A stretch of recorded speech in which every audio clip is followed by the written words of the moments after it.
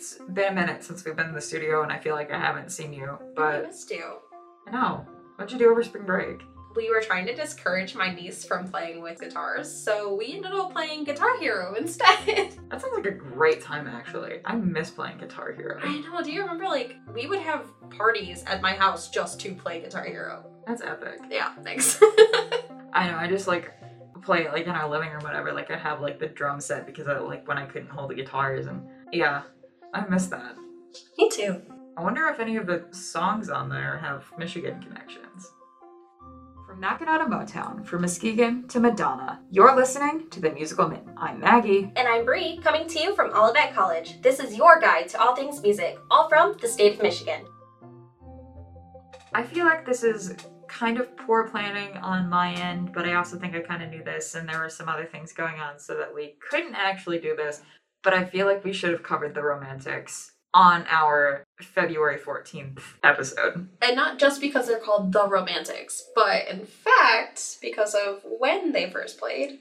Their first gig was Valentine's Day of 1977, and it was at the My Fair Lady Club in Detroit.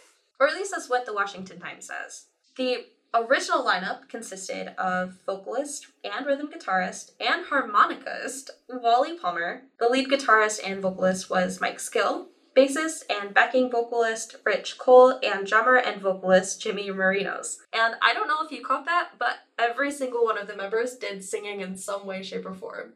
I love that, but I also love that one of them just played harmonica. Yeah, he plays the harmonica, rhythm guitar, and he was one of the lead vocalists. And I'm just like, that's a nice little thing to add in there. Love that.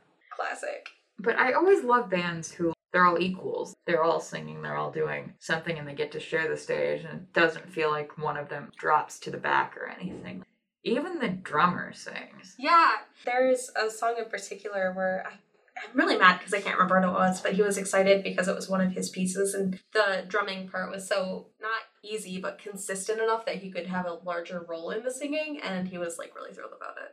Yeah, I always feel like the way that drumming works, you're using your whole body to do it, so it would be very hard to sing and do that at the same time, so that takes an incredible amount of skill right there. The breathing control alone is impressive, because Honestly. like you said, you're like out of breath from moving your, essentially at least half your body, but well, foot pedals, so maybe your whole body. It's your whole body. And to be able to control your breath while doing that and singing, it's impressive. And let's be honest here, the band's sound in general is just iconic. They have a very specific term for it now, too, don't they? I think it's power pop. I mean, yeah, it's catchy like pop, but heavier. Yeah, and the reason for that is, so the band was forming throughout the 1970s, so they have a heavy 60s influence, an early 70s influence with MC5, Mitch Reuter and the Detroit Wheels, Bob Seger, and all of that Detroit sound really coming in for them. But no, so it's like a whole thing where they pull a lot of their sound from these Detroit artists. But it was also, again, late 60s, early 70s, height of the British invasion. So you've also got a lot of like the Beatles and the Who and all these different bands. It's a complicated time in music. Can I be honest? When I realized that this was the band that sang What I Like About You, I genuinely thought that this band was from like London or something. It never clicked with me that they were from Detroit. Their style, the way they sound, I genuinely thought that they were a London band. The thing of it is the heaviness of it is very Detroit. Oh, yeah. When you know that you can hear it. When you know to look for it, yeah. But if you're just listening to it without that context, it sounds very British invasion. It does. So those two happening at the same time make a lot of sense. But it's also like going into the 80s, so you have like that very like pop-ish feel, which is where you get that power pop from. It is a very complicated time in music, and I love it.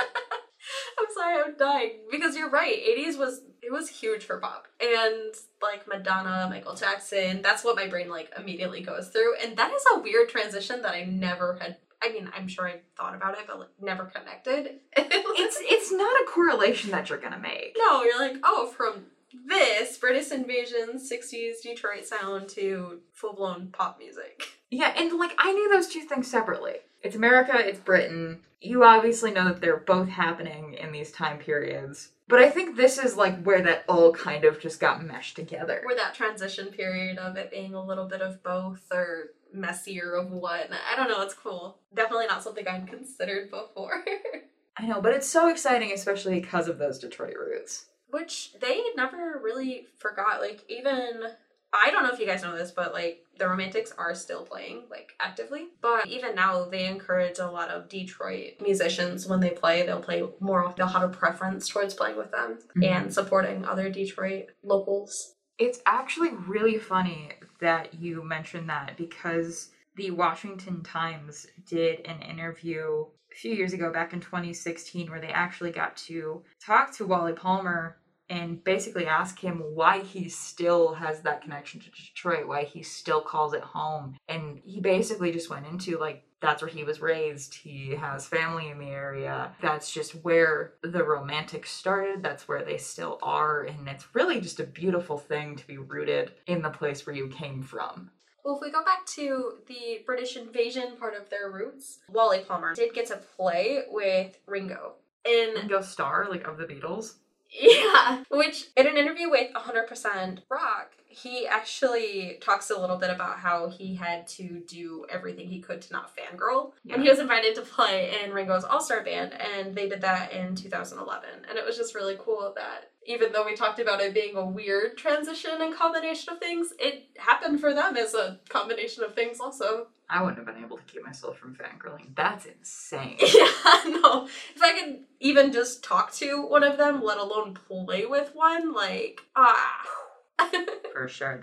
It really is just an interesting period, and I think it works out really well for them, too. Especially because a few of their songs have just become so iconic. But despite getting to work with one of his idols, and maybe because of it, it's like very humbling, he still will always take time out of his day to just sit and, well, not sit, but like autograph and do photos with some of his fans. And his reasoning behind that is that a lot of the people who go to these events work really hard to afford the tickets, to afford the gas, or whatever it is to get there. And so the least he could do is take 30 seconds to take a photo or sign an autograph. And I just think that that's really sweet. Like, to this day, he's still humble enough to take that second and acknowledge all of the work that his fans put into showing up for him.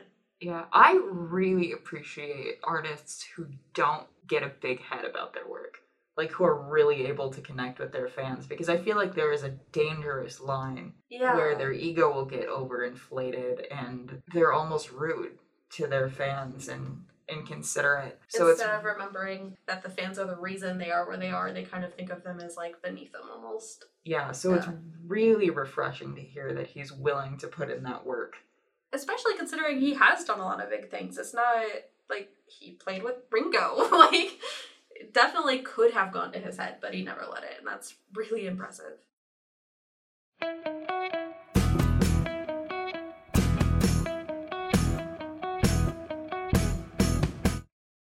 This week in music.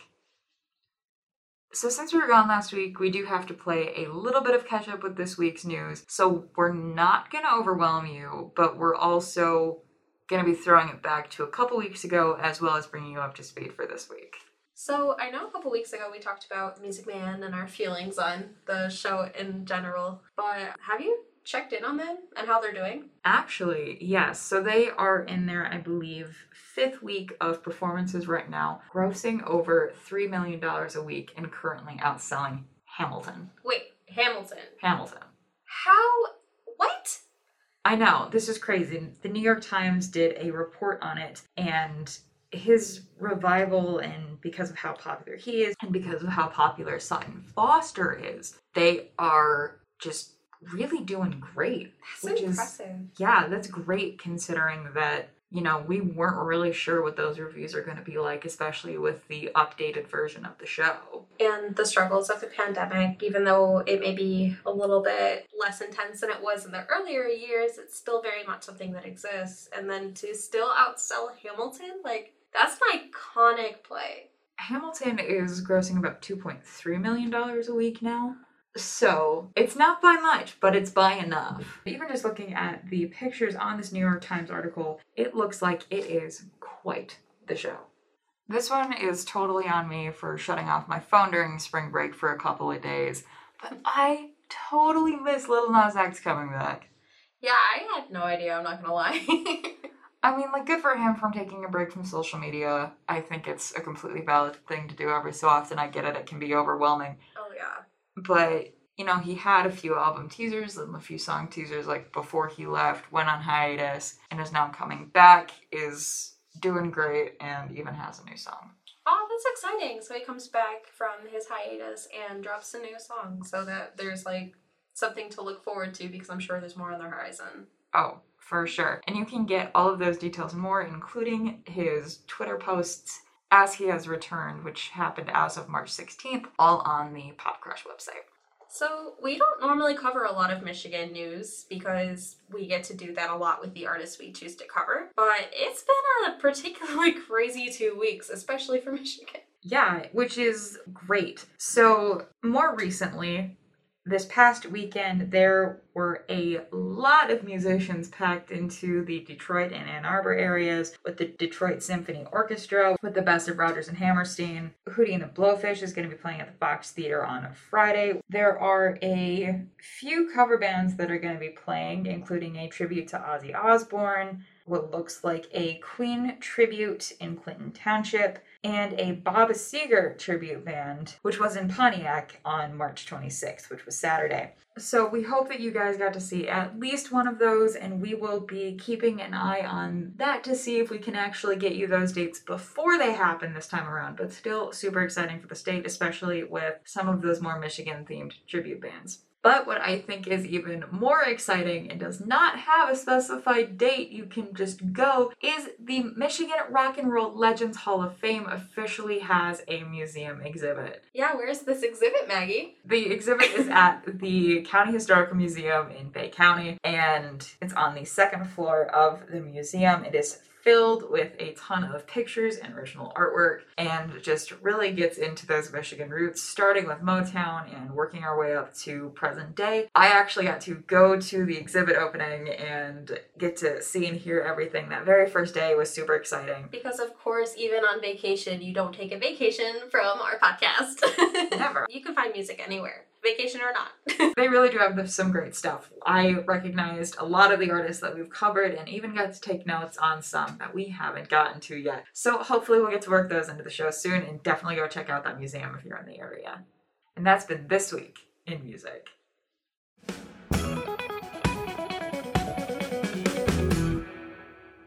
The Musical Mitten started as a radio show on WOCR 89.1 The One, Olivet College Radio. I'm your host, Maggie. And I'm Bree. And we were so excited to go on a musical road trip all through the Great Lakes State. You can let us know who you want to hear through the survey link at the bottom of our website, themusicalmitten.wixsite.com/themusicalmi. And if you want to hear music from artists we feature, we do create Spotify playlists under the same name as the show. Thanks for listening.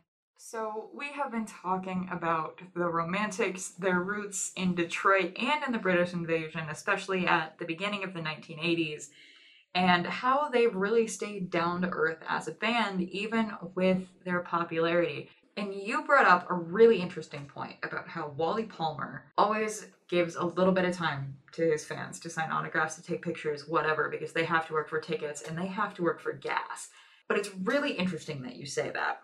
Why? Because at some point in their past, they were having a hard time getting gas for themselves. Oh my gosh. So maybe that's part of why he's able to, like, keep things in perspective after all this. Maybe a little bit, but it's part of a more complicated lawsuit. They had a bit of a mismanagement problem in the 1980s, where they were basically not seeing any of their royalties. Like, it was barely anything. Oh, yeah, I think I remember seeing a little bit about this. The managers, like, air quotes, misplacing their royalty money and compensation stuff. Yeah, and their financial advisors were unable to find it, basically. Jeez. It was a huge issue for the band in trying to get this back. But the Chicago Tribune really does a great job in getting into the details as, like, why this was as big of an issue as it was. And there was a point where they were only earning about $5,000 a month which when you are producing music as popular as they did. Well, yeah, that What I Like About You Alone is stuck in my head today, and it's still a relatively popular song. Like, that song alone, ignoring, like, all of their other hits, all of their other music, the live concerts. Yeah. They were basically living with their parents, and their cars were running out of gas. See, when you said that, I was honestly thinking, like, oh, that must have been before they got famous or before they started producing music. That's in the middle of... This is in the 80s, which is when they were pretty much at the height of their popularity and their music. That's insane.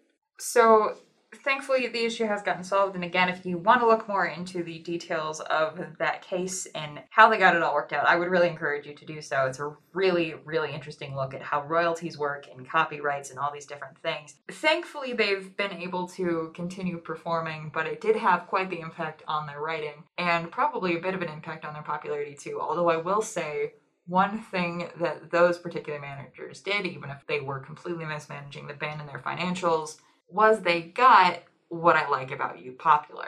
How'd they do that? It was a Budweiser commercial. Wait, what? What time period was this? This sounds pretty accurate, actually. I can see it. No, but okay, here's the weird thing.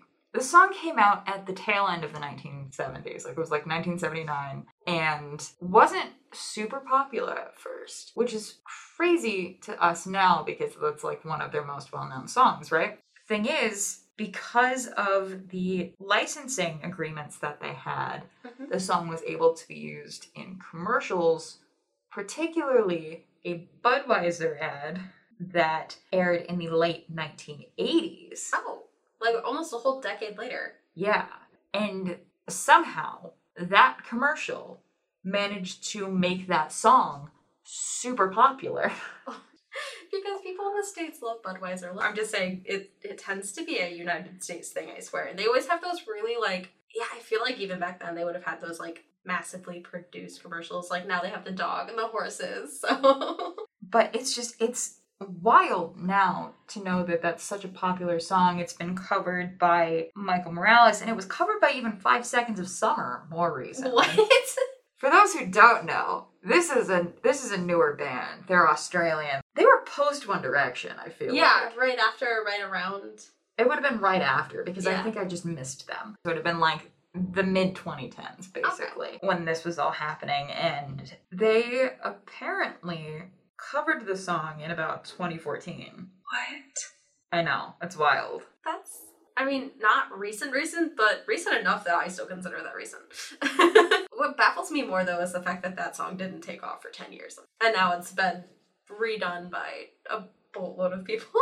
Yeah, including video games, right? Oh my gosh. I think you might be right. It's definitely been done on Guitar Hero. So, I know I played some Guitar Hero when I was younger. I know you've mentioned, like, you played it with your niece. But, like, they obviously have, like, a lot of these classic rock songs, like, from about that era. Here's the funny thing, though. Again, with the licensing issues, theme of the episode. There was almost a huge issue with that. Actually, there was a huge issue with that because of the way that Guitar Hero works, right? So, the way that Guitar Hero, like, they do that their songs is they have studio musicians who will recreate these songs and play them so that they're able to put it into the game as long as, you know, they have the proper licensing so that it can be more easily played by people who might not know music as well. They're still capturing the spirit of the music, but maybe they're not necessarily able to, like, do all the complicated things and whatever. And we're still hearing it in a very similar way, but there was a huge issue with Guitar Hero and the Romantics. This would have been back in about 2008. There is a few different articles on it. I'm looking at one from Wired right now, and how Activision Blizzard, which is the company that publishes Guitar Hero, was sued by the Romantics because of how they claimed that they did such a terrible job representing their music. Yeah, just to build off of what you were saying, actually, in that interview with the classic band, Mike Skill said that a lot of people thought that it was based on money and them just, like, trying to make a buck off of this kind of issue. But in reality, what bothered him the most is that the game, like on the packaging, it said, "What I like about you as performed by the Romantics." So for them, it was more of a, this is an imitation of us, and you're trying to basically pass it off as us to make the money you would have if it was, you know what I mean? Like their name holds a lot of weight. And so them being A, not included in part of this, and then B, them making even more money than the game company would have because it's the Romantics when it's not. So for them, it was more of an image issue. Yeah, and honestly, that makes a lot of sense. The Romantics did lose the lawsuit because Activision Blizzard did have all of the proper licensing for the game, and they were able to reproduce this song, but it was really more of an image thing, which I think is really interesting. I feel like even if they had worded the packaging differently to say, like, this song done by whatever band actually covered it instead of as by, it would have been different, and it wouldn't have been as offensive to the Romantics. Yeah, but now they are, of course, still popular. They're still performing. Yeah. 40 years later, they're still performing. Which is great. And they had some new music come out in 2016, and we're still touring up until the pandemic hit and when it was too dangerous to perform. But I did see some tour dates listed on their website more recently, like in this past year. Their last shows would have been in September of 2021. So hopefully they are able to bring that back very shortly. But of course, it can be difficult with safety and finding venues that will work for them. So we will be sure to keep an eye on those dates and get them out to you guys as soon as possible. This has been The Musical Mitten, where we bring you all things music from Michigan. Check out our Instagram and Twitter at The Musical MI for any announcements, events, and more. All of our past episodes, radio show, and podcast are on our website at themusicalmitten.wixsite.com/themusicalmi. Again, that's TheMusicalMitten.wixsite.com/TheMusicalMi. Keep listening in for weekly episodes. Catch you later.